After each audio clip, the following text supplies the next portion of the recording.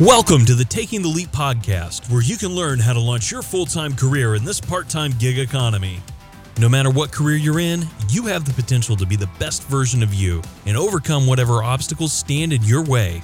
And now, here's your host, the CEO of Bonvera, Bob Dickey. I'm super excited to have Tim and Brandy Jarvinen join me today at our offices here in Knoxville, Tennessee, in our makeshift studio in the conference room. Tim, I have really enjoyed building a relationship and friendship with you over a number of years.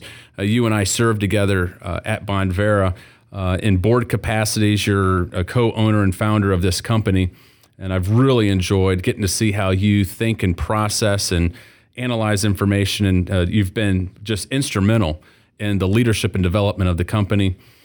So I'm really, first of all, I just want to say welcome. Thanks for being here. And your beautiful bride is sitting right next to you, and she's off to the corner. She's like, "Don't ask me any questions. This is just Bob and Tim kind of riffing today." But who knows? Maybe we'll invite her in, and she's definitely here to improve the overall looks. There you go, for sure. And at the other end of the table, we've got Casey and the rest of the tech staff. And so what we've got to do is we have to figure out how you and I can just kind of zone out of all the other things that are going on in here and just kind of sit back and talk. But I've got a number of questions I want to ask you and kind of tease out some stuff. But one of the things that I really like to do with people that I consider successful in life is to go back into kind of history and understand the things that happened early in life, the foundations that were set, the lessons that were learned that enabled somebody to achieve success in their career. And so it seems to me, me knowing you and your background, you were a successful engineer at Delphi. You had a great engineering career there and probably learned a lot of things and developed as a leader. And then at some point decided that you wanted to transition and become an entrepreneur. That is a huge leap, right? That's a huge leap of faith. But even before that, you grew up. Memory serves me correctly, Davison, Michigan.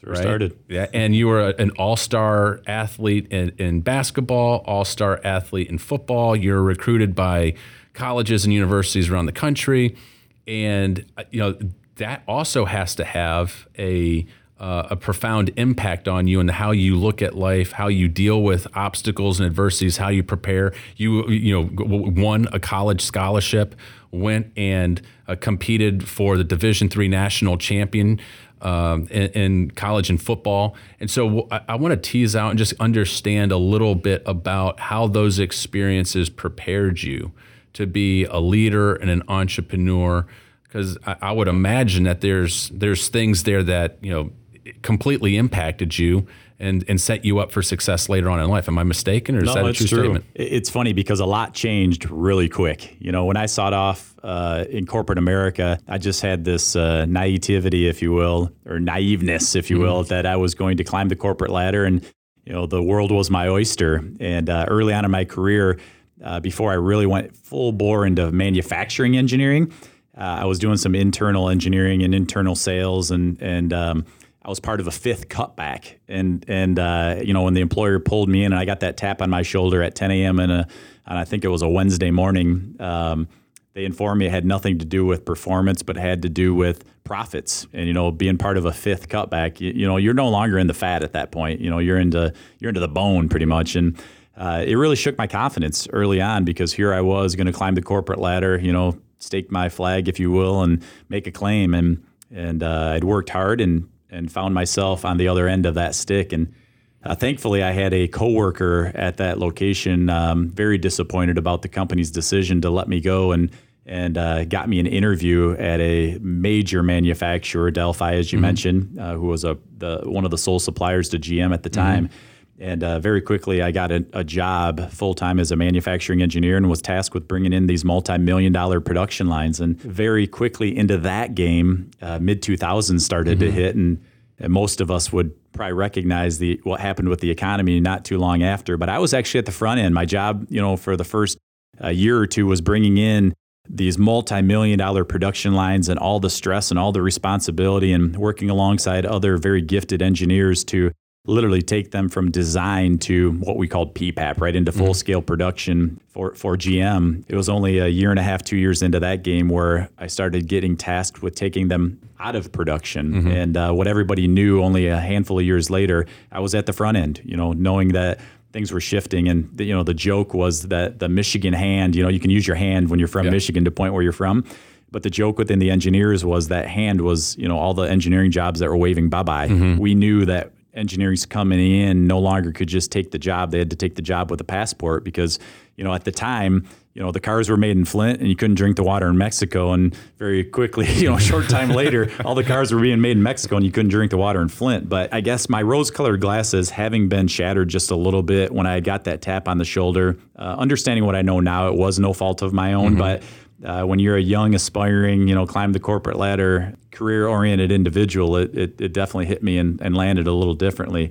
So you went from being a company man to saying, maybe I ought to start my own company. Oh, my goodness. And the motive really, as it relates to your question with becoming an entrepreneur, the motive was very quickly recognized that there wasn't the security that I was looking for. And I probably wouldn't have been able to say it this way at the time, but I realized that the security or the floor that I was seeking really wasn't there at the level in which I had anticipated it would be. But the ceiling that I was willing to work so hard for literally had a cap in that environment and in that game. And that's neither good nor bad. It just wasn't what I was seeking. I was seeking for the ceiling to be removed and some of the quest to be able to be, established on my own will and work ethic, if you will, right out of the game. So that kind of leads into, I can see how that experience would enable or empower a person to be like, you know what, I'm not gonna play this game anymore. I can't control it. I'm doing great, but I don't have control of my own destiny. Yeah, Bob, it's not to cut you off there, but it's really funny when I look back, like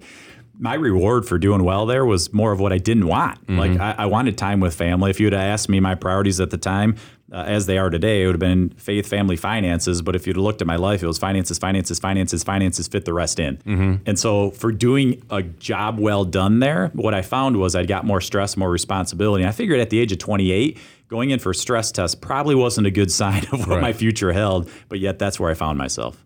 So you made a big leap. Big leap. Huge leap of faith. There's a lot of people who talk about doing this. There's a lot of people who aspire to do it, but are too afraid to actually do it until everything's got to be just perfect. You got to, right? And I think you and I both, in our experiences, have made leaps of faith in life where you just know it's like you're literally crafting the airplane on the way down, and you're like, I hope I get liftoff before I hit the bottom, right? That's right. So one of the things that you and I, not only you and I both made multiple leaps of faith within our career, but you and I also are former college athletes. And I want to understand how maybe your athletic experience and your athletic background, being an all-star athlete in high school and then being recruited by colleges all over the country and going and competing at the top level, how did that prepare you for your entrepreneurial journey? Sure. Were there principles that you were able to leverage, things that you learned on the athletic field, the discipline, whatnot, that helped you during that time frame where you were taking this huge leap of faith? Yeah, it's interesting how you set that up because I was a big fish in a small pond, right? Anybody that's had some athletic background success realizes once you go from the high school level to the collegiate level, everyone's good. You're pulling all the big fish from their ponds from around the country. And I came very quickly to the reality that athletic ability wasn't going to carry the day any longer. It was going to be work ethic. And so there's just principles you learn in athletics that you really have a hard time replicating in other places. Doing things that you don't want to do for the purpose of a team, doing things that you don't want to do that rise above self-interest, doing things that you don't want to do because someone else will discipline you if you don't do them, right? So there's some self-discipline that comes in, not just when you're under the lights, but when you're in the darkness per se, when you're not in the game. I guess for me, one of the things that shook me early on when I started my entrepreneurial journey was up to that point, so many things had seemed to come so easy that I naturally was arrogant enough maybe to think that entrepreneurship would come easy for me as well. And I really realized, there were some things that needed to change about the individual looking in the mirror that ultimately would become, and I don't like this word, but worthy of being followed in that capacity, because there was a great gap between where I was, where I needed to be in order to be able to attract that success that ultimately we were looking for. The thing that strikes me is that there seems to be a false narrative regarding entrepreneurship. It's talked about. You see the Shark Tank episodes, right? It's like, I'm going to go in there and raise some money, and it's going to be super Are you easy. calling me Mr. Wonderful? I'm not calling you Mr. Wonderful, but it is I've heard somebody recently remind me is that being an entrepreneur, being in business, it is a full contact sport, 24/7. And it's a slugfest. It's uphill. It's grind it out every single day. And I think a lot of people don't realize that. And the few that take the leap are anticipating, maybe falsely so, that's just, it's super easy. It's just magically going to happen, right? Yep. And don't realize how much discipline, how much work ethic goes into actually being a successful entrepreneur. And so I would imagine that your athletic background, it's the thing I love about athletics. It's one of the reasons why I have my children in it, is because I think you are able to see tangible results early on. I mean, like, hey, if I work really hard, I don't have this particular skill set, but I get better. And you can track how you're getting better day after day, week after week, year after year. You start hitting milestones and achievements. And for me in business, I've been able to leverage that learning experience from my athletic background and discipline and so forth. And I've seen you do that as a business leader within our own business and the business pursuits that you've had. Tell me about your time as a football player and a basketball player. What were some of the big things that you learned and that you were able to tease out and leverage in business? So one of the greatest things I've had to learn, and still probably at some level, is this concept of humility. And I needed to learn it in spades early on, and God gave me many opportunities to learn the lesson. In high school, we had won a certain level of success as a junior, and we were on a championship team. And the expectations were very high our senior year, and that's where the recruiting was really starting to flow, was from the basketball pursuit. And I nearly didn't play my senior year of football, so I could strictly focus on that endeavor. You're going to go all in on basketball. I was going all in, man. All the chips were being pushed to the middle of the table, and my mom and her wisdom really encouraged me to play my senior season in football, just because I'd played for so many years. And the truth is, I enjoyed the sport, right? And did you guys beat Grand Blanc that year? I'll just say yes. Okay. Didn't we always? Okay. Oh, yeah. Oh, gosh. But, so for those listening, both TJ and I we were in the same conference, right? That's so right. You went to Davison High School. I went to Grand Blanc High School. We weren't there at the same times, but that's true. Big nine. That's true. Back in the day. But it was really crazy because in that season, I had actually a really good football season, even better than probably anticipated. Played both ways, and recruiting started actually flowing from football, and then basketball season occurred. And early on in my season, of which started as we would have hoped, had 8 points through the first quarter of one of the games, actually, when I came down from a rebound and watched my ankle go sideways and my foot stood still. Man. It was a pretty dramatic ankle sprain. They told me that if I'd have broke my ankle, it might have even been better. So it wasn't the season we were hoping for. I'll just say that. And some of the recruiting tailed off for basketball. So you had to learn how to deal with disappointment and setbacks and obstacles. And even when I was able to come back that year, which I was able to, I was a shell of the individual that I should have been that season. And so it was to other people's standards, it was a good season. I had good numbers, but to my own standards and what I knew was possible, it was a huge disappointment. How did you deal with that as an athlete, where you have this internal expectation, knowing that you can perform at a certain level and you're not? Everyone else around you is like, oh, this is great, you're still doing a great job, but you're internally, you're not measuring up to what you wanted to do. It's a huge gut check. So being from the Flint, Michigan area, we played a lot of teams that had individuals that went on to play in the NBA, NFL, so we were around a lot of, at the time, professional talent. The game I came back against a school by the name of Clarkston, Michigan, had a gentleman that was a couple years younger than I, but went on to play at Indiana University. And it was my first game back, and they washed the floor with us. I don't even think I could have guarded the third best player that day, just because I couldn't function and move. And so it's a difficult struggle in anything where you have a mindset of what you feel like you should be able to accomplish, and maybe just don't feel like you're equipped with the tools to be able to achieve what you have in your mindset. And then doubt starts to creep in, right? Self-doubt starts to creep in, and your confidence starts to get shaken. And as much as I was disappointed and maybe struggled with that event in the moment of the content of it, if you will, I didn't truly understand the context of it and how it would start to shape me and form me for what would only happen a year later when I went to accept a football scholarship and went to play football. Trained all summer to do what was more naturally my position, which was tight end. I had to put on some weight, and so I spent the summer lifting weights, putting on weight, and training for the cardio conditioning metrics that they had set for tight ends, only to get invited to an early camp for a select group of freshmen. And first day of camp, the coach came over, head coach came over, tapped me on the shoulder and said, "Hey, we watched a lot of your film. We really were impressed, and we'd actually like you to entertain coming over and potentially being the starting safety." And of course, they fed that ego. And you ever say something where you say it and then you really wish you maybe hadn't said it? So I said, yeah.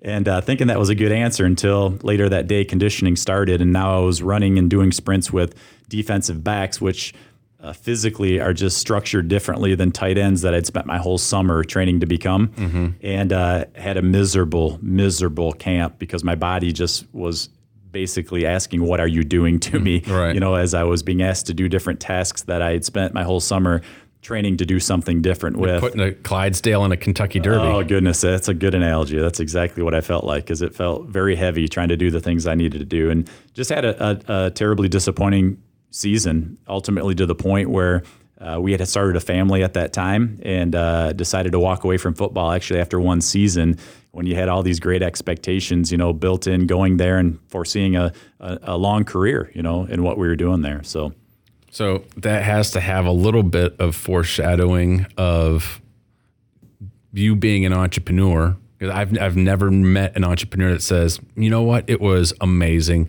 I had this idea, and we started this company, and everything just fell into place, and the money tree was growing out of every single office, and we were just printing money, and there was no issues. Yeah, obviously, it's quite the opposite, right? It's totally obstacle, prepare for one thing, build something out, only to come in and be like, you know what, we got to pivot and go in a completely different direction. We're ill-prepared for this. So it's just, that's the nature of the beast of business, right? It's just the pivoting and iterating. So do you draw upon those experiences in your entrepreneurial journey?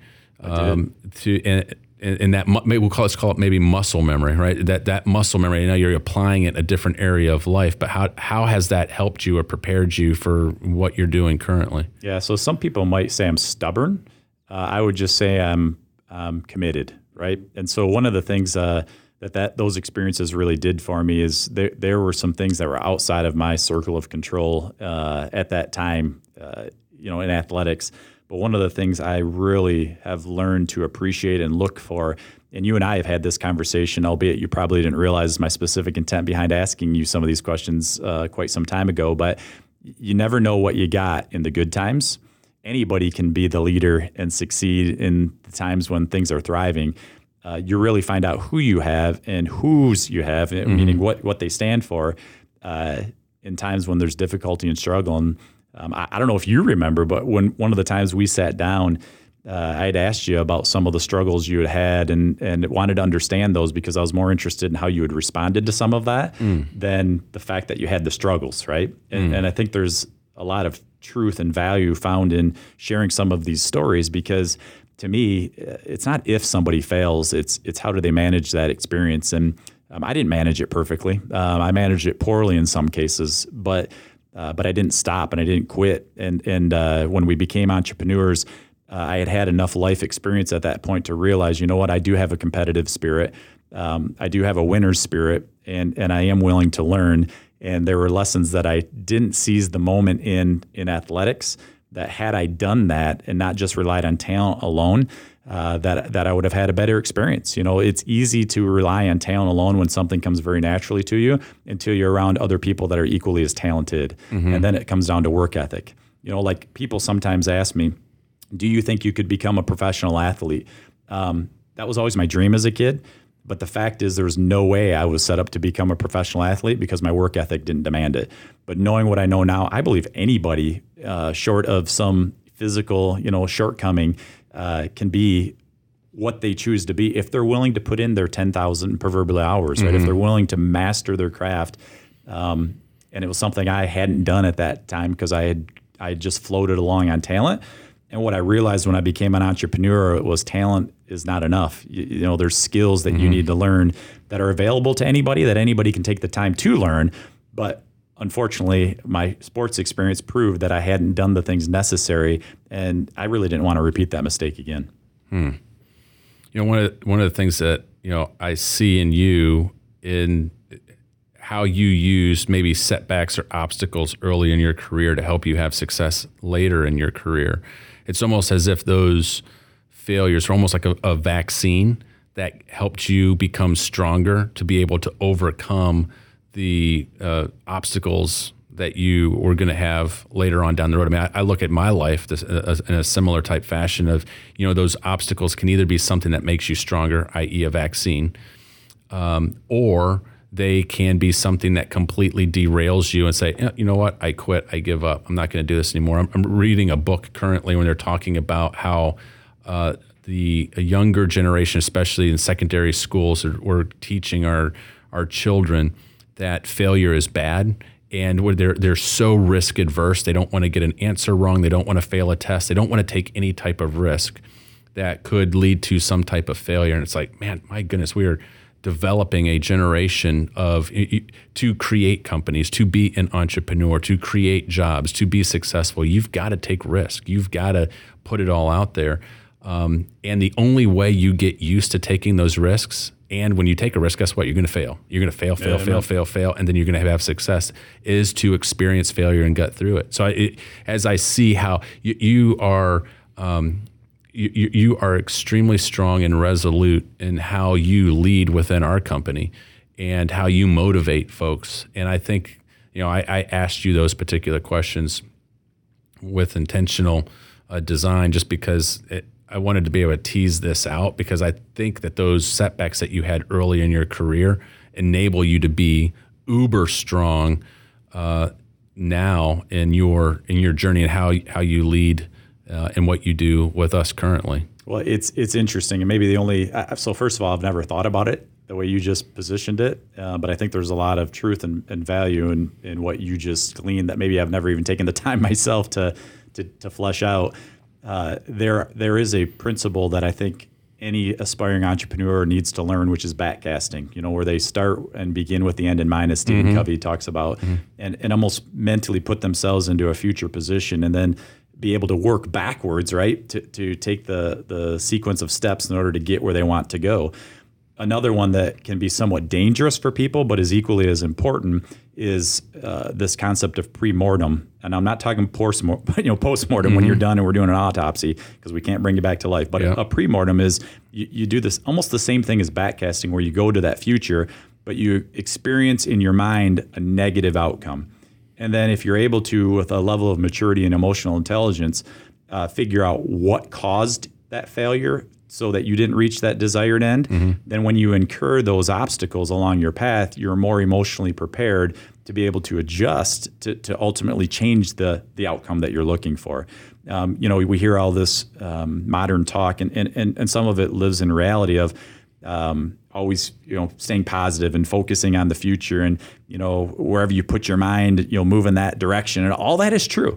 But I think there's some value and strengthening, maybe is the right word, of having this pre-mortem mindset in tandem with that. Because I'm not here advocating negativity, but I am advocating responsibility and preparation. And so if somebody is able to take themselves there and imagine a failed outcome, then ultimately as they incur some of the obstacles that led to that failed outcome, they're more properly positioned and better equipped to be able to more quickly make the adjustments to get the outcome that they're looking for.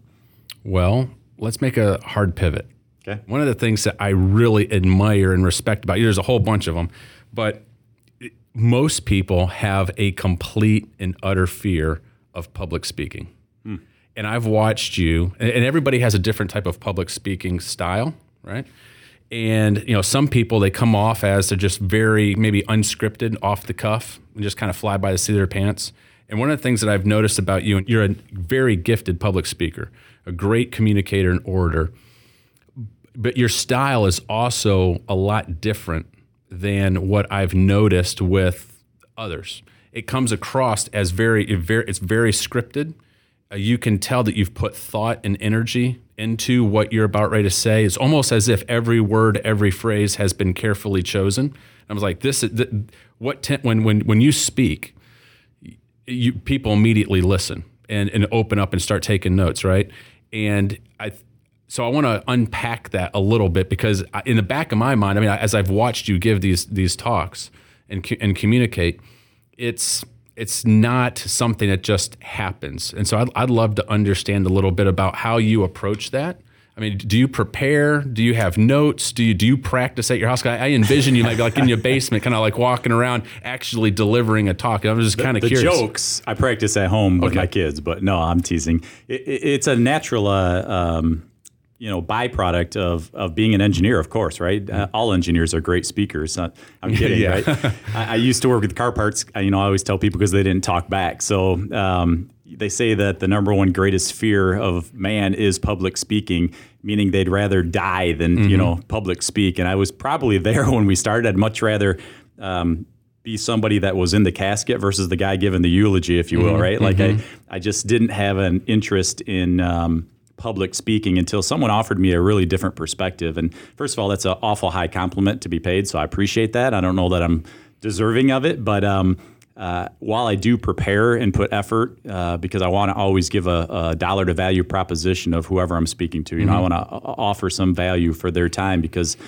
while hopefully they respect my time, they're showing up by definition. I should return that favor. And I guess the progression was one of specific intent. I think if you would have heard me start to speak when we first began, public speaking, I don't know that would have been at the top of the list of where we would have been starting this podcast, because you might have been taking a nap during the podcast. It was not a glamorous starting point.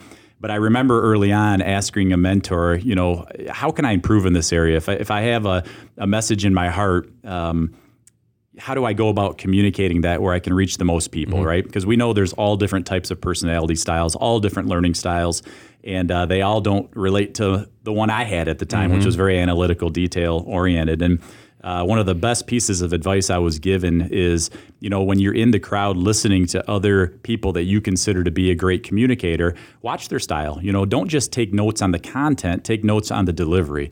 And I started, 15 years ago, roughly, just studying people that are incredible communicators and tried to figure out how do they reach a diverse group of people, so that, if there's 100 people in the room, not only are the 25 that are like you capturing some value, but how do you reach the maximum number of people? And so it was a journey of specific intent, and then quite frankly, a lot of failure to get to the point where, again, don't know that I'm worthy of that compliment, but hopefully I've improved over the years. Well, I think one of the things I've noticed is that in the entrepreneurial journey, being able to communicate in a whole facet, in a whole wide-ranging number of areas is extremely important. Whether at the very beginning of an entrepreneurial journey where you're selling and you're promoting and you're maybe you're pitching an idea, all the way to whether you're communicating with your bankers. Communication is like a central tenet, something that you have to be able to do. Yeah. And most people, as we said before, are scared of it. But this is a skill set. It's one of those soft skills that a lot of times don't get taught in colleges or universities, and people just kind of pick it up over time. And so when I see somebody who is excelling in a particular area that is extremely critical in the entrepreneurial journey, I just want to kind of tease that out. And So I've had people who have given me tips along the way. Sure. So, oh, hey, what you need to do is you got to rehearse this, or you've got to have your notes, or be very scripted. And when I've found in my journey that I've had to just develop a style that's true to who I am and my skill sets and my abilities. So if I try, and I know kind of where that is, and so it's easy for me if I can deliver content within that style, I feel comfortable. But if I try to deliver content and be like, okay, I'm going to be like my dad. My dad's a pastor. He's a communicator. His entire career has been about communicating. I can't deliver a talk like my dad does. And there's a whole host of people that'd be like, oh, I'm going to copy that person. I couldn't copy you and do what you do because it wouldn't come off as natural. So I think it's really interesting how every individual needs to find their flow, their unique way of communicating. And I think you do that very, very well. Well, it's interesting you say that, because to me, one of the other great pieces of advice I was given when I was very fearful of taking a stage and what are people thinking of me and how I'm delivering this message was, my first concern was, what are you going to say? That people would even want to listen to. And what I found was, at the time I was very involved with athletics, cared a whole lot about football. I still enjoy watching a football game. That's not the point, but my life revolved around it at this point. And so it was very easy to engage in a conversation about an interest. And so one of the things I learned over time was that the more I had interest in other areas of life, the more education I was exposed to, the more capacity I had, and the more I had to offer of value. And so it started to take the pressure off, because it wasn't so much trying to deliver something you didn't know anything about as much as things you had learned. And one of the greatest analogies or parallels that I think I learned early on, and I've heard it repeated here recently from a personal friend, is what I call the tackle box perspective, meaning each of us carry a tackle box in our life, and most people go through their whole life, opening their tackle box and pulling the lure out that they think will work the best. And there's a lot of trial and error with that. And with trial and error comes a lot of pain and failure experiences. And there's failure in everything. That's not the point, as much as how do you mitigate some of that. And so one of the things that I've learned is within my tackle box, I try to do the best I can to learn from Bob Dickey's tackle box, and the lures that he's excelled in and has experience in, and the lessons that I can glean from him, and take the lures that he has proven to work and put them in my tackle box. So the next time I'm opening my tackle box in that area, I can pull a lure out that's no longer has to be under the guise of trial and error for myself, but already has proven experience and results. Well, that's great. When you mentioned earlier the things that maybe you're scared of or you're not scared of. I mean, it strikes me as a former athlete, or maybe you're still in athletics in some way, shape, or form. Are you saying I'm getting older? No, I'm just saying that you're wearing an athletic shirt right now. It looks like you could go take a football field. I shouldn't mention the University of Tennessee football team because they got beat so bad last weekend by Georgia State, but. You and I are going to go watch the BYU game, and it looks like you could take the field today as a linebacker. Is that because I'm holding the water bottle? Is that the reason? That's right. The water boy? Yeah, but from a business standpoint, are there things that you are scared of today? I mean, you said early on in your career you may have been a bit fearful or apprehensive of taking the stage in public speaking. I mean, most people will say that is one of their greatest fears in life, is getting in front of a group of people, being vulnerable and communicating. Obviously, that's not a fear of yours today. I have a great fear in my life today, but it's very different than the fears I had before. One of the pivots that I made in my life, or the transitions, was as I realized and put less focus on self and the thoughts that consumed me of what other people were thinking, as an example. And the more I pivoted and started realizing what my purpose was, my fear today is not so much on what I'm going to deliver, how I'm going to deliver it, what people are going to think of that delivery. Has a whole lot more to do with the fear that I live with today of, am I fulfilling the purpose and passions that I have in my life? It comes with the relief of taking pressure off you, but it also comes with a different set of fears, because, they say life's a lot like a roll of toilet paper. The closer you get to the end, the faster it speeds up, right? And here I am, post 32, but post 40. And I guess I just value and appreciate and understand the essence of time. And I have a big calling on my life. And with that, I don't want to waste any of that time. And so the fear that I have is very different today, where I'm purpose and passion driven, because I don't want to miss the opportunity to fulfill what that calling is in my life versus are people going to appreciate my delivery style, or it's less about me at this point, right? So you obviously have a purpose that is driving you, that you're focused in on. Do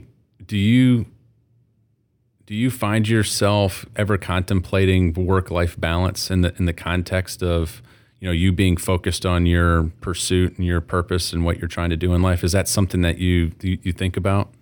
Absolutely. So it is a constant struggle. Where I think we're able to be a little uniquely different is that we bring our family into our entrepreneurial experience. So it's not just a compartmentalized piece of our life, because we get to fulfill the calling that we have, and it changes lives, certainly makes money. We get to have a ton of fun, but ultimately for the purpose of changing lives, our kids get to be brought into that. We welcome them into those environments. And I'm not proud to say, but it wasn't always that way. Like, right. I didn't want to be interrupted. I didn't want to have them coming in a meeting. I didn't want all that interruptions, because I wanted a very professional setting, because I was brought up as a professional, right? As a manufacturing engineer, and sat in a lot of boards with a lot of important decision makers. And that's just the mode of operation I was taught. But I guess I didn't realize maybe it didn't have to be that way. And so it definitely spills in, because I'm a thinker. And once my mind turns on, it's very, very difficult to turn it off. And there's certain boundaries we have to put in place, whether it be with technology or whatever. I may have my phone on silent, but if I see somebody calling, I may be with my family at the moment and not answer it, but my wife would be the first to tell you, and we're not going to let her, but she'd be the first to tell you that while I'm physically there, I'm mentally maybe not there. Well, I've had an interesting discussion recently with a couple of young people that I've been mentoring. And a lot of times, especially in the millennial generation, the conversation a lot of times turns back to work-life balance. How do we have, proper work-life balance? And there's been a number of books that have been written on it, and I've, kind of thought about it. And I'm starting, I think, to somewhat change my mind. And I'm still working it out, but in terms of the whole work-life balance, because look, as a family man, I'm married 25 years now, coming up on 25 years. I have 6 kids, and they are the number one most important thing in my life, that I'm outside of my relationship with God and my faith walk. It's my everything that I do is for my family, and sure. But I've been struggling with it because people have been saying, well, proper work-life balance, and where I'm at personally right now is I'm very much out of balance in terms of, if you were to take a look at time. Sure. And so, I've been kind of struggling with that whole mindset of, is there such a thing as work-life balance, or are you able to be, all in and doing the things that are required of you in a entrepreneurial pursuit, and at the same time making sure that my relationship with my wife, my relationship with my kids are still very first and foremost. Sure. But I mean, it is not even Steven right now if you were to take a look at the hours spent. Yeah. And so I've had some really interesting discussions on, is a true work-life balance possible in the entrepreneurial world of what you and I are doing. I'm just kind of curious how you think about that. How do you process it? Do you have something different that you... Well, the awareness is always there, because they say the very raw definition of entrepreneurship is fear of starvation, right? It's just, there's a reality that in there lies. And even if as an individual, maybe somebody gets past that point, you still have that burden or trust or responsibility with those that are in your trust, right? And so that weighs on you as an entrepreneur and as a leader of other entrepreneurs and other leaders, to make sure that you're fulfilling what you've committed to in that capacity. And so for me, I don't know that we'll ever have that right. I guess my greatest prayer is that the evidence of that will be found in our children and the decisions they make. Like, I look at you, Bob, and it's somewhat intimidating. I look at you and you got your coffee cup over there and it says Harvard Business School, right? I've never been to Harvard Business School. You look at your oldest daughter, and the success she's seeing, and just the evidence, the outward evidence of what her walk is and where her priorities are. And it's just, it's an admirable thing that can only be pointed back to, one, the grace of God, in my opinion, but number two, then the guidance and the example you've given her. And I like to hope that within our family structure that our kids are an example of some of the right decisions we've made, because we've certainly made plenty of wrong ones. And so therein lies the managed frustration, if you will, of knowing you'll never get it right, but hoping that living the right way, or attempting, to always live the right way, knowing every day you'll get it wrong, that your kids will see that. And I guess if there's one breakthrough Brandy and I have had over the last 5, 6, 7 years is not hiding that from our kids, letting them into a little bit of, not into the depth of it, not the second and third and fourth order consequence, but understanding it's okay. It's okay to fall down. It's okay to have failure. It's okay to step out and risk and be wrong, but to give them the example of how you manage that, because the truth is, the world is going to teach them that lesson, and we have the first opportunity in the world to teach them how to manage that lesson. And maybe years ago we tried to protect them from that, but at some level, I think there's a healthiness that comes alongside of that too. Jack Welch just came out with a new book. I think it's the title of it is a Real World MBA, and the thing I was thinking about as I have that book on my desk, it's one of the next books I'm going to be reading. But to your point, with a business where you're able to bring your children along and have them be part of what you're doing and see what's happening, I think that the experiences that our kids get from being in that room at the dining room table, hearing how mom and dad are talking about business and whatnot, is probably some of the most valuable experiences and learning experiences that they get in a whole host of areas. And so, I know that you're very intentional with your kids. I've been around you enough. I've been at your home and see how you live life, and they're a part of your life and very much a part of your business. I'm trying to do the exact same thing. And I think that it's something that oftentimes gets overlooked in terms of a benefit of being an entrepreneur and having a business and having your family be a part of it, of allowing your children to, they see real world example. It's a real world MBA for your kids as they're sitting there and speaking into it. Let me actually give you an example on this, because I know you and I have had offline discussions before about raising, let's say, the younger generation. Age doesn't even matter, but let's say as they're pre or entering teenage years, and how much rope, I think, is the analogy that I remember, is the right amount of rope. And it's not always age dependent. It may be maturity dependent. Right. And that's probably one of the greatest, most difficult things for a parent to figure out, because it's not always the same amount of rope. And I was reminded of, you just used the word intentionality, and Brandy and I really try hard to be intentional in those areas of our lives. And I believe all of our lives have seasons, right? And so the same intentionality we have today in our family will be different than what we have 5 years from now. But I joined a fantasy football league with some friends from church, and we just moved down to southeast coastal Georgia here a couple years ago. Coastal Georgia, yeah. And it's important to designate that, because there's only 90 miles or so of coastal frontage on Georgia. So there's a big difference between coastal Georgia and the rest of Georgia. I believe there's a huge difference. Okay. Yeah. It's called the ocean and the breeze. Yeah. But I joined this team just honestly just for some fun, right? Just to develop some relationship with these guys, and I enjoy football, so it just gave me an additional interest. But I used to play it all the time 15 years ago, and pulled a lot of those things out of my life. Some of them were healthy to pull out, because you can only focus in so many areas. But as I've now joined this league, the first one for well over a decade, it's reminded me of how intentionality is so important and how it draws your focus. And let me give you the example. So the first game that my player played in was last night. Okay. And I had zero interest in the game. No interest. I don't care for either of the teams, at least not to take 3 hours of my life. And I certainly didn't watch the whole game even last night. But I did tie in because I had a player in that game that was potentially going to score me some points. Yeah. And it reminded me very quickly of how both positive and fun it can be, but also how dangerous something like that can be, because there is only so much time that people can place in a day, right? There is no such thing as the 25th hour. And wherever you put your focus is where your focus becomes. And you can't focus on everything. You can't be great at everything. And certainly intentionality does matter. And so it was just a quick reminder last night, while I'm going to enjoy this league and I'm going to have fun, and it gives us something to cut up about a little bit as we tease each other week by week when we play each other. I'll still have to guard my natural instinct, which is to be all into whatever it is that I'm in. Because if I'm all in something there, then it's stealing some time from somewhere else, right? When you hear the word successful, who comes to mind?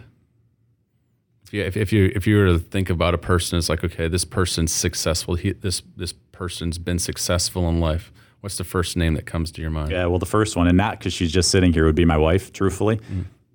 She's given up a lot that the world could look at that would define her success to be what she set out to be successful in. And it's not her success, or what we would deem her success, is maybe not the ideal of everyone's success, or maybe even nor should it be. But she gave up an opportunity as she was going through school to go work full time when we were young so that I could go to school. And it was strictly an economic decision because we knew engineers would get paid more than what she was going down the path of.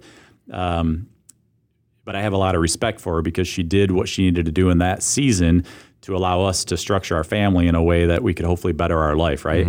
And then, I could literally go through season after season of how she's sacrificed. But yet, when I look at her and the growth, I'm not proud to say this, Bob, but she actually grew in our marriage and the desire to be intentional there, and as a parent well before I did, which kind of magnetically pulled me in that direction. And so a lot of the accolades I get today, it's no surprise that I have a very strong woman, not behind me, but beside me in this thing we call life. And I just really admire her, and I try to tell her every day how much of a success she is, because she doesn't have the degrees that some people might define success, and rightfully so in its own context. She may not have set out and started 18 different businesses and made them all wildly successful like some people may define success, and maybe rightfully so. But she's defined clearly what she wanted certain seasons of her life to be, and she's become the best at those seasons. And so I know I just got some extra points, hopefully, but it's the honest truth. She's got a big smile on her face from ear to ear over here, so we're going to have to drag her in here and maybe ask her some questions. And so there's two sides of that coin. The other people that I would define success, I'm looking at one of them, first of all, and I've told you that privately, so I'm not just saying that for your benefit here publicly, but I really have admiration for people that have defined greatness in a different way than maybe what the world does. And I also am excited when they achieve success as the world defines it, but have done it based off the right platform. Well, the thing I like that you've highlighted, especially regarding your wife, Brandy, is that she was intentional in understanding what success meant for her. That's right. And then crafting and engineering her life to be able to obtain it. Yeah. And I think so many young people, and I'll say that I started out that way as well. I had a picture of what success was being defined as, and you can chase whatever somebody else tells you what success is going to be and then obtain it and be like, oh, I'm not happy. Yep. I thought this was going to fulfill me, complete me, all those types of things. Be like, this is not. So it takes a lot of intentional soul searching, a deep self-awareness, and especially when you're younger, at least I wasn't smart enough to understand what it was, and so I had to ask other people who were ahead of me, people who I admired, and be like, what did you do? How did you live your life differently? How did you think and process differently to obtain what looks like a really successful life? And it sounds like, Brandy, I'm going to ask you a question. It sounds like that's exactly what you did. Can you speak in it? Did you know early on what you wanted your life to be like, or was this a journey of self-discovery? And I know you're going to be so mad at me for dragging you into this because I told you I wasn't going to ask you any questions. I know I'm a little upset with you, but I'm mad at Tim mainly. But it's kind of funny because my mom would tease me because when I was younger, she would ask what I wanted to do or whatever, and I'd say, I don't know, I had this vision of this house, and when Tim and I got married, I wanted to be a mom. And so for me, those sacrifices of, choices that we had to make along the way, it's like, well, we can have more stuff or we can back off on certain things and you can have that choice. And then when we got to being a business together, it was like, well, this was an opportunity for us to make extra income so that I could have that choice to be a mom. And so what I just told Tim actually the other day was, man, I just for the season that I'm in, I have lots of other passions. I have things that I am super passionate about that I do want to put some time into. But right now, I still have 3 kids at home. We have 4 total, but I have 3 at home, and that's my focus. This is the season that I'm in, and so that's the time that I'm going to invest in. So when things come our way, then that's what Tim and I look at. Like, is this going to pull me away from what I'm meant to be right now?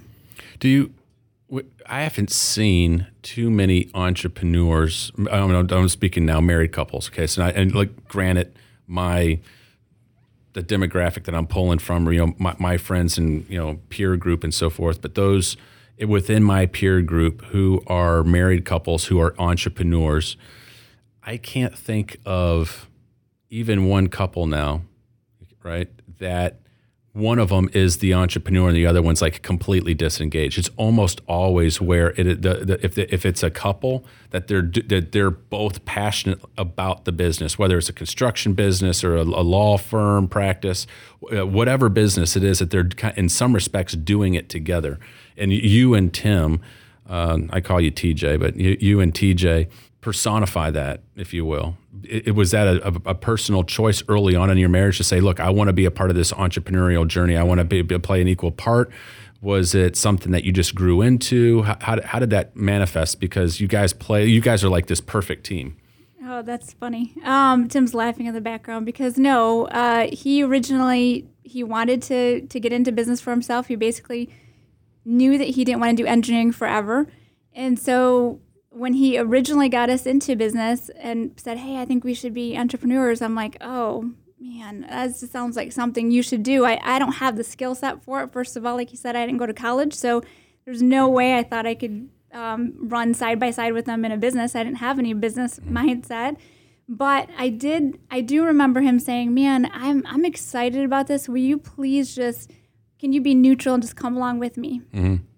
And so I think anybody who loves their spouse, they're going to look at him and go, oh, sure, I can be neutral. And so, of course, I was along the way. But then it was such an incredible environment. I just wanted to be around the people. I started falling in love with, what we were doing. And then, it took us a long time to figure out how to work together because we've never done that before. But once we kind of, got that going, and then I just realized, you know what, not only did I want to be a mom, but I wanted to be a wife. And in my personal opinion, if my husband is called in a certain area, in this area he believed he was called in, then I'm called to help him, to be his helpmate. And so I just it took me a long time, but I got to a point where I just really I really felt like I should be helping Tim as much as possible in this. And then, of course, it's been a blessing. And Bob, I think it's worthwhile to note too here, we're very for if somebody wants to be a career woman, and just the point isn't somebody needs to structure their path the way we've done, right, as much as I think there's something to be learned here from motivation, and having drive. And what drove us was the desire to align our life with our priorities versus the obligations that we were living our life according to at that point. And her desire to be a stay-at-home mom, and in total transparency in those days to get out of debt, when we were young, those were the things that drove us to do the things we didn't know if we could do, believed we would like the changes to happen, but those were the very incentives or motives that drove us to change, right? And to align our life with those priorities. And so whether somebody's driven to be a female entrepreneur, whether they're married or single, it doesn't matter. That's not, don't get lost in the story as much as the principles that the story maybe is teaching. Well, I mean, very similar, I think, to how we started at the top of the podcast, talking about public speaking and how everybody has their own unique style, their own unique gifting, the way they approach it. I think the entrepreneurial journey is very much like that. There isn't a rule book of here's the one answer to be successful, in an entrepreneurial career.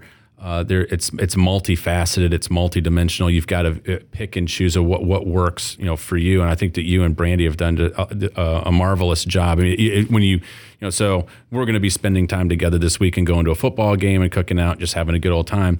And when I'm around you and I see you guys together, it strikes me that you doing business and doing life together has made your relationship stronger. I've seen some, very successful people, friends of mine, where I would say, I think that maybe them doing business together may have harmed their relationship, right? Like where it's like the stress comes in, totally. And you can say, maybe they ought to change something up here. But it strikes me as that business and your business has actually helped you guys grow together and into a really nice partnership. Well, I appreciate that. I think one of the defining moments that if somebody is listening and they're a married couple or even want to enter a business marriage per se, right, with somebody they're going to lock arms with, I think the most defining moment for an aspiring entrepreneur, at least I'll speak on behalf of us, was when we identified what the core purpose of our life was going to be. Like there's a lot of things that I feel, and I don't mean this arrogantly, but there's a lot of things I feel like I could go do to make a lot of money,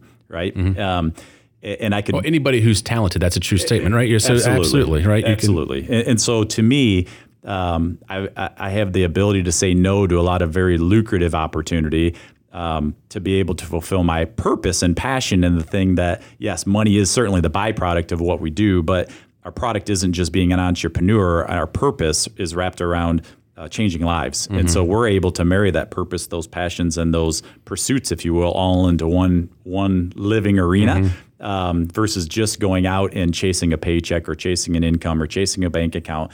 All those things that are neither good nor bad in their proper perspective and proper place, but would be a diversion and a distraction from what we feel as a couple is our purpose for while we're here on this earth.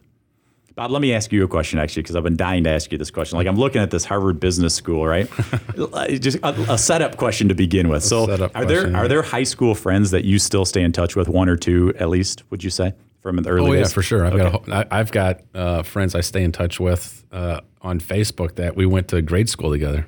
And here's why I asked the question is because I tease you a lot offline about all the names of people, and I won't name drop for the purpose of this podcast, but Bob's social circle of influencers that exist on the planet today has changed over the years. And from maybe when he was in high school to going through college to aide de camp to a 4-star general, all your progression now into the success you have. How has your relationships with those buddies, I'm assuming it's a small group of them, because at least that's typical for most people as the years go by.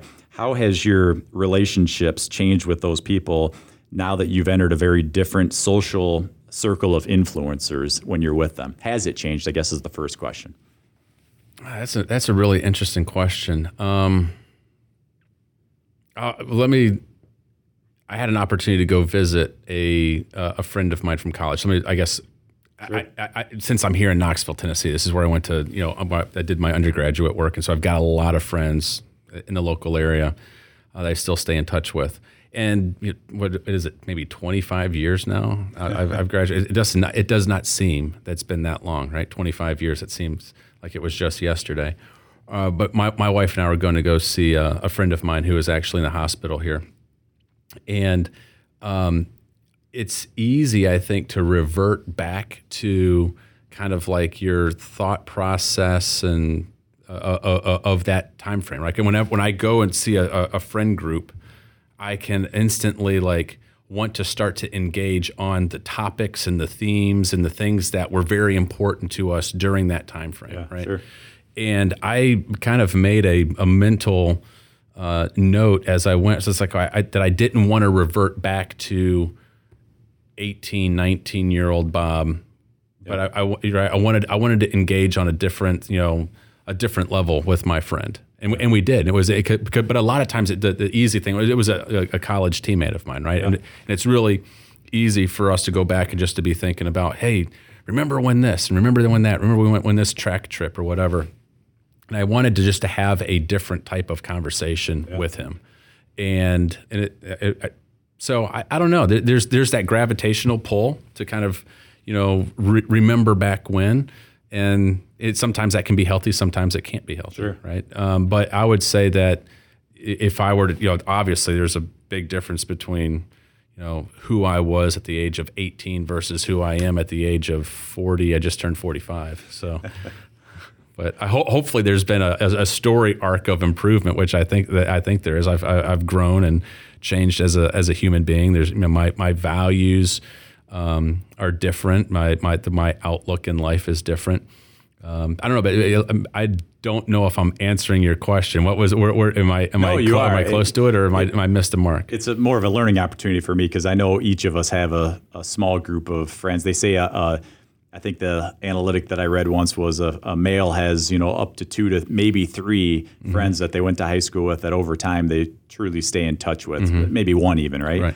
And so as I've had some of those experiences, our lives have taken very diverse, but very clearly gapped differences in a lot of ways, not judging good or bad, but just we've made different choices over the years. And as I have conversations with you, I view you as a climber, right? Not somebody that's just camping somewhere and living their days out. And I think Benjamin Franklin said it: most men die at 25; they just wait to 75 to be buried, right? Yeah. And as I've watched you not just wait out your time, but also aspire, I'm curious because life has had a radical difference, but I also see you as a polar upper, as far as grabbing people and just by your very presence, that magnetism pulls people up to want to aspire to be better. Well, it's a kind compliment. I appreciate that. I want to strive to get better in helping people. That it is a passion of mine, of whether it's with information, but just helping people to achieve more, to live to be the best version of them. How can we be the best version of us? That God's I'm a firm believer that God's put us all here for a reason. That there's no such thing as a mistake, and that we all have a purpose. And how can we help people live out their passion and their purpose to make a difference in the world? And part of that is asked because, sometimes they ask, what's your productivity hack? And I was sharing with you earlier, the proximity principle, right? And so you're a guy that in my life, I was specific in 10. I try to keep in close proximity because you have the ability to, the more I'm around you, to show the gaps in certain areas of your life, right? And so I think it's important for all of us to really realize that proximity principle is real. And the more it's brought into your life with specific intent, whether it be in parenting, marriage, entrepreneurship, whatever it might be, the less time you'll waste and the more gap you'll fill over time. Yeah. Well, as you asked that question, one of the things that it jogged my memory of a missed opportunity that I think that I will go to my grave regretting. And it literally happened within the last year. So I was back in Flint, Michigan, and I had been driving down the road where I used to live, and I was between meetings, and I had a couple of minutes of free time. I was like, I'm just going to go drive through my old neighborhood. And a guy that had been my best friend all through childhood. I mean, we went through grade school together, middle school together, high school. So during the summers, we would just spend literally the entire summer camping, biking, right? Best buds. Yeah. And he still lived. He actually had bought his parents' house in that neighborhood and who was still there. And I was driving down the road, and I noticed that his car was in the driveway, his garage door was open, and he was in the garage doing some work, and I hadn't seen him for a couple of years. Sure. And, so my mom and dad at the time still lived there. And I'm like, I'm back here all the time. And there was a split second where I thought, I'm going to pull in and just say hi. I haven't seen him in a while. Yeah. And I thought, no, I'm late for this meeting, and I've got this. That's more important, right? I'm, in the focus. I'll circle back the next time I'm in town. And literally, I was out of the country, but I got a phone call, and I thought, this is odd. This was this guy's brother, and was calling and had made it through, left a voicemail message on my phone that he had literally run into some medical complications and passed away. Wow. And I had literally just been driving down the road and had thought about how I'm going to go in and say hi to him. And it really wrecked me because I was like, man, why didn't I take 10 minutes and just have that conversation, just to rehash and have, and talk with them. And now I never get that opportunity. And I guess it's that battle that I have right now in terms of, we talked a little bit about it, of work-life balance. Sure. And do you think that causes you to move slower? They say walk slowly through the crowd. I think for me, at least, when I have those types of life experiences where there's a little bit of guilt on the back end of not seizing a moment of maybe more people versus task, because I'm very task oriented by nature. Yeah. Do you think that makes you a little more aware of the walking slowly through the crowd and how much more value there actually is there versus maybe the task at the moment? Oh, for sure. I mean, and so there's been just a litany of examples I could give of whether it's where I've slowed down specifically to be more relational with somebody. So, you know what, I'm going to take time to do this. Yeah. Whereas in the past, I would have been, I got to go, and I got this meeting, I've got this to do, my to-do list, and I was just focus. And so, I don't know, it's little things like that I think that I'm trying to dial it in. I mean, Sure. Going back to your original question about, do you stay in touch with high school and, you know, people back in the day, and that was one where I wish I would have done a better job, and I didn't. But the learning lesson for me is that relationships are everything. Amen. Take time to, you know, the old adage of, you know, take time to smell the roses or enjoy the journey. And I wish I could have that one back. And one of the questions I had here for you is, you know, is there something in life that you wish you could have a do-over on? And for me, there's a whole, I could have a laundry list of do-overs I wish I had. That's one of them. I wish I had a do-over there for that 10-minute conversation with a childhood friend that I hadn't seen for years. So I'm like, I'll get to it next time. Sometimes there is no next time. Yeah, no, I think that's true. So the question is there? What would your do-over be? Do you have something that, you know, that you wish that you know, it could be life, business, but if you had a do-over, what would it be? Yeah.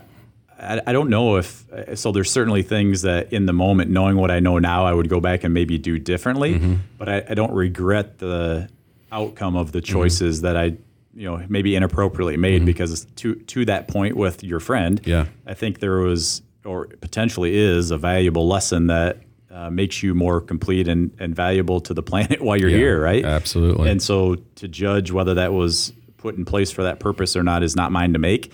But it does actually remind me of something that I had to learn that I think every successful entrepreneur has to learn at some point too, which is learning not to confuse quality decision-making with the results of those decisions. And it comes from a book that I know you had recommended my way not too long ago, actually. And I picked it up, and I honestly could not set the book down because I felt like it explained certainly my 15 to 17 to 18-year entrepreneurial journey. And had I known it, I would have probably shortened that down to a fraction of the amount of time it took. But I'm certainly thankful for the journey we've taken to get to this point, because it's made me who I am. But that piece of helping me understand, I grew up playing a lot of cards, right? And there was a point in my life where I got into gambling, and it wasn't a good thing. And one of the things this author expressed was that life's a lot more like a game of poker than it is a game of chess, you know. And I'm definitely not the resident chess expert as we sit here today, but as I understand it, there is a exact right move at every movement throughout the game. And when you lose, you can go back and point specifically to the move that you erred in to be able to make a better move to change the outcome. Life isn't always that way. You know, even in the example you just presented, it reminds me of the lesson that I was reminded of in this book, where it's a lot more like poker, you know, where you can make quality decisions and you can make the best decision at every point along, you know, the hand, and the awful fate of luck, if you will, with that last card can cause you to lose the hand. And I think there was many points in my life where I could look at and say, man, I don't like the result of that. But if I go back and question some of the decisions I made, you know, we could evaluate those a little differently. And the resulting, as they called in cards, right? The resulting piece of it is where most people get confused. You know, they say that your results in life will be based on one of two factors: the quality of your decisions and or luck. And there are just things that sometimes are outside of your control that lead to what you would perceive at least as a poor outcome. But it doesn't necessarily imply that you made bad decisions along the way to get to that outcome. But when I look at my life, it could be paralleled in a lot of ways with that description, because I would judge specifically, as we're talking here today about entrepreneurship, there were points where the scoreboard wasn't really exciting, but I was following the process that I was taught based on that proximity principle of people that had walked that path.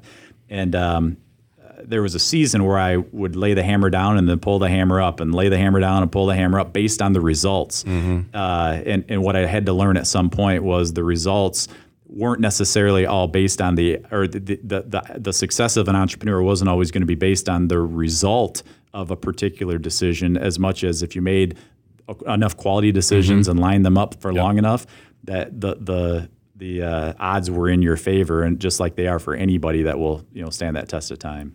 Well, very well said. There are lots of examples in my life that I could give that would echo that. Well, number one, thanks for sharing. And Brandy, I want to thank you for impromptu expert over here, just jumped in and answered a couple of good questions. And I really enjoyed getting to understand a little better how you guys kind of live life and do life together, especially as a couple who are building a business, entrepreneurs. And it seems like you've got these success principles down that you guys are leveraging and being very intentional about. And it's I enjoy learning from you guys. I want to ask a couple of rapid fire questions as we close up this episode. All right. So completely random rapid fire questions. Or as they say in Flint, Michigan, oh boy. Oh boy. All right. What's an exotic place that you have on your bucket list of someplace you'd like to go? On the bucket list would be Bora Bora. Really? One of our favorite places on earth that we visited has been Maui, Hawaii. And we have a goal to get back there here again in the very near future, but Bora Bora would definitely be at the top of the list. And I only say that because friends would send me that when I was sitting in my cubicle, as an engineer, and they'd invite me. I don't know if you've received this email, but the invitation to lunch, on the glass bottom huts, and the crystal blue water, and I would sit back and take 10 seconds out of my stressful fire day, when I worked as an engineer, and just imagine what that day would look like, never really thinking I would ever be the guy that would have the ability to achieve it. But obviously, as times change, your belief window changes and your understanding of what's possible changes. And so that's certainly one of the places we'd like to go. Brandy, how about you? Do you agree? Bora Bora? No, I agree. I don't have any place up. Anywhere he's going to be, I'll go. I was going to say if she disagreed, then I would like to change my answer. We could have completely changed this entire episode if there was a disagreement on this one. I could have answered it with honey. Yeah. All right. Most important skill for an entrepreneur, in your opinion? I think one of the skills I wish I would have learned, at least on where I'm at in life as my journey as an entrepreneur now, is realizing that important decisions shouldn't be made in the emotion of the decision. That quality decision making versus distinguishing that from the resulting we just talked about. There were many times that we made poor decisions emotionally because of the result, not realizing that we actually had made good decisions that just led to a poor, an undesired outcome. And so that would be one of the biggest ones. Too many people are too willing to make emotional decisions that ultimately will affect the course of their future, and not in a positive way because of the poor result they feel like they're getting, which they then tend to question the decisions when it could have been right. Okay. Biggest pet peeve? Mouth noises. Chewing. So I'm not judging, but if you chew with your mouth open, I'm probably looking the other way while we talk. And smacking is a big one. So there's people I know that will chew their gum. We had a big discussion on this. You were teasing your wife before we started about mouth noises. With her and probably only her, it's become a really cute attribute because when she gets deep in thought, if she's chewing gum, like she really enjoys that gum. And so what used to be an annoyance has maybe been just a little bit more of an appreciation with her. But other people, Okay, all right. I'll try to make sure I'm not chewing my hot dog at the football game this weekend too loudly. All right, final one. What book are you currently reading? It's a great question. The books that I'm currently reading, I probably wouldn't share just because they might not be, in general, the right selections for the audience that's listening, but I will answer it maybe in a different way if that's okay. Yeah. And it's sure, it's your podcast. Go ahead. Yeah, there you go. Right, it would be more the less the what and more the why. Okay, and I guess it would boil back to that proximity principle, right? So less of what and more of why. What I mean by that is it's not so much relevant the title that I'm reading at the moment as much as how I've gotten to that title. And part of that is I've sought wisdom from people in areas that I'm looking to grow and or that they're looking to have input and wisdom brought onto the table. And so that accountability piece of bringing people within your proximity that you have access to, like there's people that I know, that I don't know at this point in my life, that I already have lists of questions prepared for the moment when I get to meet them, because I'm going to make sure I'm in your luggage or wherever you're going to be. And there's specific things that they've done in their life that I want to bring into my proximity circle so that I can glean from that. And so I guess for me, to answer that question, be less of what I'm reading as much as how I'm coming to that decision. One of the most disappointing, this is a long answer to a short question, but I think it's really relevant. One of the most disappointing things I see in aspiring entrepreneurs is when they take their own advice for all their learning. And I'm not saying there's not a certain healthy aspect to that when you're on just some decompression time or just want general learning. But man, what a long process that you don't have to go through if you'll just seek to bring into your proximity people that are better in areas than what you are currently, or maybe see things in your own blind spots that you don't currently see, but you're not willing to ask that question, right? And so some of the titles I am currently reading come from that guiding light, if you will, versus just my own education, self-taught education, that I'm pulling a book off the shelf because I like the title. I love the way you answer that question. I've heard this question be asked of a lot of entrepreneurs and senior leaders on various podcasts, and I've never heard that answer. I've heard a lot of people they'll mention that your classic business books. Oh, what's your favorite one? Oh, Good to Great. I mean, there's various business books that are always ranking at the top. 5, top 10. I've literally never heard a senior leader give the answer that you just gave. I think it's one of the things that I admire and respect about you, because you personify for me a lifelong learner, but you're very intentional about it. So instead of just grabbing something that you hear mentioned on a podcast, you're going out to people who are close and near and dear to you and asking intentional questions of, hey, where can I get better? Where can I get stronger? Recommend something specific for me for this next chapter of my life. And you're taking that advice, and I think that's one of the reasons why I like hanging out and spending time with you, because you're so intentional in that area of always scaling up and getting better. It's not my dad jokes, huh? Yeah, it's not your dad. Definitely not your dad jokes. Yeah, or your Flint jokes. As a former Flint guy, I don't like it when my hometown gets busted on, but we're both Flint boys, so right. It's all right. Well, Tim, Brandy, thank you so much for being on the show today. Thank you for your wisdom. Thanks for the way that you live your life and the example that you are for people, not only within our business. I love the fact that you and I are business partners, and that we get to work together and kind of do life together. I feel that you help me be a better person, and I feel motivated and inspired to lever up when I'm around you. But more than that, I just want to say thank you for these words of wisdom for our listeners. And for those that are listening today, I hope you've enjoyed this podcast. I hope that you found something, a nugget, a theme, something in our conversation that will help you on your journey, whether you're a aspiring entrepreneur, whether you're a current entrepreneur and you're maybe in the midst of your venture. I hope that what we talked about today is encouraging for you. If you have somebody that you'd like us to interview, somebody that you'd like to have on this show, please send us an email, get in contact with us, and we will do our best to interview that individual. And as always, we're trying to bring the very best to you and to tease out things that they've learned in their journey so that you can be intentional about your path to success. And you don't have to learn by your own mistakes, but you can learn through the mistakes maybe of others and also the successes of others. So I wish you the best in your journey. Take care. Thank you for listening to the Taking the Leap podcast with your host, Bob Dickey. You can keep up with the latest on the podcast at www.takingtheleappodcast.com and bonvera.rocks. You can also find the podcast on iTunes, Spotify, Google Play, or wherever fine podcasts are distributed. Thanks for listening, and we'll see you next time on Taking the Leap.